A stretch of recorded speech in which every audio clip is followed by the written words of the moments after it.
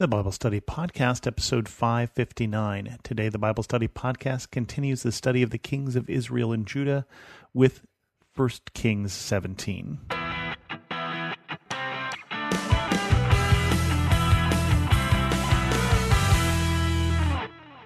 Welcome to the Bible Study Podcast. I'm your host, Chris Christensen. I told you that one of the great conflicts in the book of 1st and 2nd Kings was going to be between the kings, especially the kings of Israel, and the prophets. And today we're going to pay off on that because we're introducing Elijah the prophet. Elijah announces a great drought. Now Elijah the Tishbite from Tishbe in Gilead said to Ahab, "As the Lord, the God of Israel lives, whom I serve, there will be neither dew nor rain in the next few years except at my word." That is perhaps one of the best introductions of a person. If this was literature, it would be up there with Call Me Ishmael, but this is really the first thing that we get in the Bible in terms of Elijah jumping onto the scene here.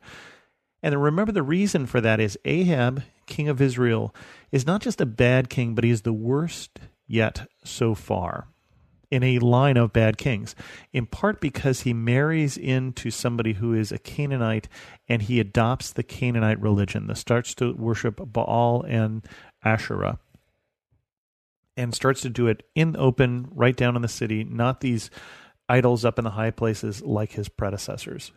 And so God says, okay, we're going to deal with this, and we're going to deal with this head on, and he sends a drought. There's going to be consequences for the actions of Ahab. And Elijah has the pleasure of announcing them. And I say the pleasure, but you can imagine that this is not going to make him popular. So the next two sections here are going to be Elijah running for his life. Elijah fed by ravens. Then the word of the Lord came to Elijah, "Leave here, turn eastward, and hide in the Kerith ravine east of the Jordan. You will drink from the brook, and I have directed the ravens to supply you with food there." So he did what the Lord had told him. He went to the Kerith ravine east of Jordan and stayed there. The ravens brought him bread and meat in the morning and bread and meat in the evening, and he drank from the brook. Now this is pretty cool. Basically, God is caring for Elijah, because God is about the big things, like what Israel is doing, but God doesn't forget the small things, like the guy he sent to tell them what he was doing. So he is caring for Elijah in this very personal fashion.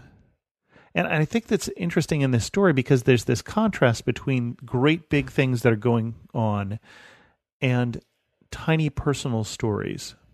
And we'll see that in these sections. It's going to kind of jump between one and the other, what's going on in Elijah's life, as well as what's going on in the kingdom. And right now the kingdom is going through this terrible drought.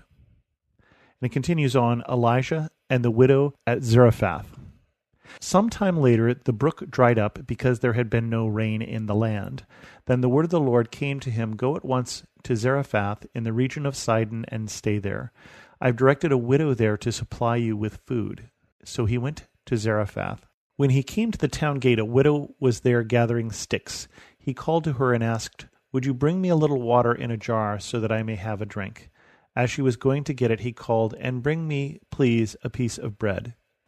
"As surely as the Lord your God lives," she replied, "I don't have any bread, only a handful of flour in a jar and a little olive oil in a jug.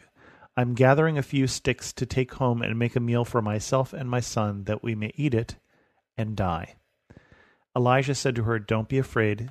Go home and do as you have said, but first make a small loaf of bread for me from what you have and bring it to me. Then make something for yourself and your son, for this is what the Lord, the God of Israel, says. The jar of flour will not be used up, and the jug of oil will not run dry until the day the Lord sends rain on the land." She went away and did as Elisha had told her. So there was food every day for Elijah and for the woman and her family, for the jar of flour was not used up, and the jug of oil did not run dry, in keeping with the word of the Lord spoken by Elijah. So God has hidden Elijah in the wilderness, literally sending birds to give him provisions.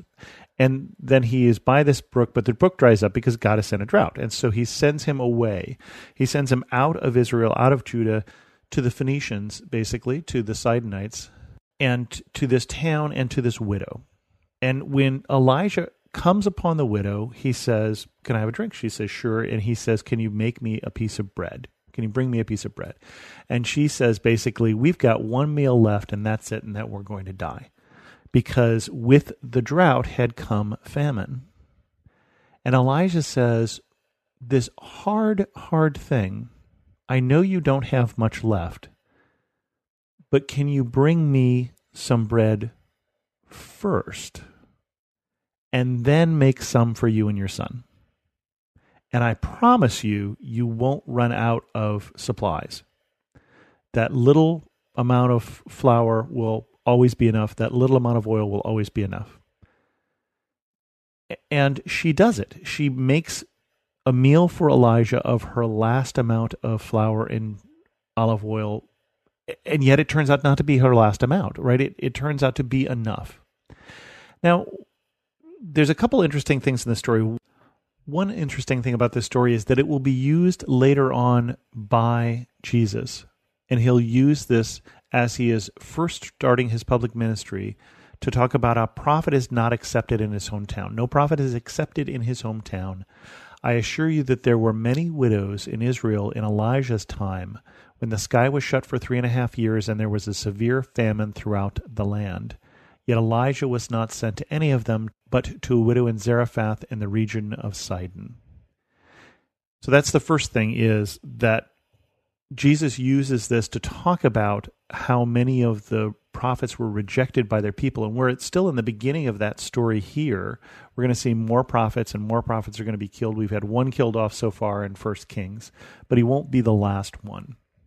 The other interesting thing I've always thought about this story and ones like it is God could have had a bread truck break down and a whole bunch of bread show up, and a whole bunch of flour show up, and a whole bunch of oil show up. But he doesn't do that. He just has this small amount that keeps lasting. It's sort of like the manna in the wilderness. There was always enough for today, but you can't save it for tomorrow. And I remember seeing this when I was in a Christian ministry in college, which had no visible means of support. There was no dues, there was no offering ever given, and we always had enough money to do whatever we needed, and we never had extra. And it was similar to this, that God always provided. There was always some alumni member who thought of us at the time that we needed amount of money and wrote us a check that happened to be for the amount of money that we needed, even though we weren't asking. And I've seen God do that sort of thing like he's doing here with this widow, where it's almost this constant testing of faith. In the wilderness, we see that some people went out and they said, well, we're not sure that's going to show up tomorrow, so they tried to gather more manna, even though they were told it wouldn't work, and it turned wormy. Because they wanted to not have God provide their daily bread, but wanted for God to have them win the lottery. You know, Lord, wouldn't it be easier if I won the lottery and then you don't have to worry about me again? I can take care of myself. But what's important to God is not what's important to us. What's important to God is that relationship, and that relationship that is built on faith, that faith that every day going to the pantry and taking out the jar of flour and the jar of oil and knowing there's enough for today, helps build that faithful relationship. The story goes on, though. It says, sometime later, the son of the woman who owned the house became ill. He grew worse and worse and finally stopped breathing. She said to Elijah, "What do you have against me, man of God? Did you come to remind me of my sin and kill my son?" "Give me your son," Elijah replied. He took him from her arms, carried him to the upper room where he was staying, and laid him on his bed. Then he cried out to the Lord, "Lord my God, have you brought tragedy even on this widow I am staying with by causing her son to die?" Then he stretched himself out on the boy 3 times and cried out to the Lord, Lord my God, let this boy's life return to him. The Lord heard Elijah's cry, and the boy's life returned to him, and he lived. Elijah picked up the child and carried him down from the room into the house. He gave him to his mother and said, Look, your son is alive. Then the woman said to Elijah, Now I know that you are a man of God, and that the word of the Lord from your mouth is the truth.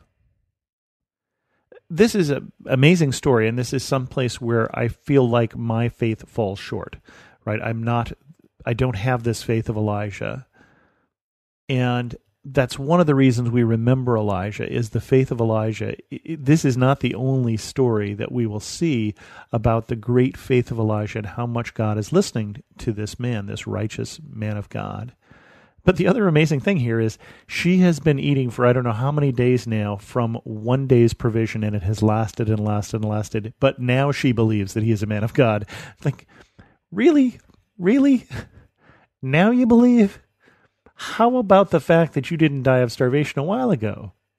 And yet, are we any different? Do we sometimes need to be slapped upside of the head because we don't believe when there is plenty of evidence?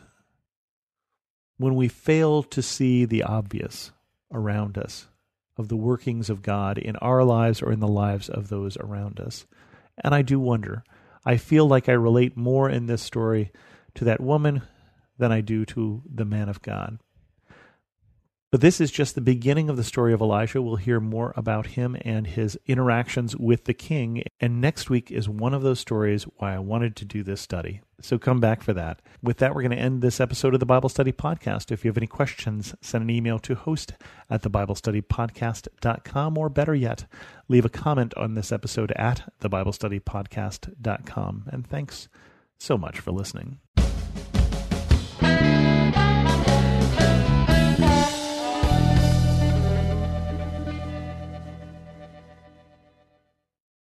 Do you want to better understand the Bible and give biblical answers to those who ask you about your faith? Hi, this is Perseus Poku, host of the Sound Reasoning Podcast Show. Listen to us weekly as we bring the truth often found in the ivory towers of seminary down to the steeple towers of local church. Join me along with many of the nation's top theologians as we offer answers to life-tough questions from an apologetic perspective. Subscribe to the show at lifeaudio.com.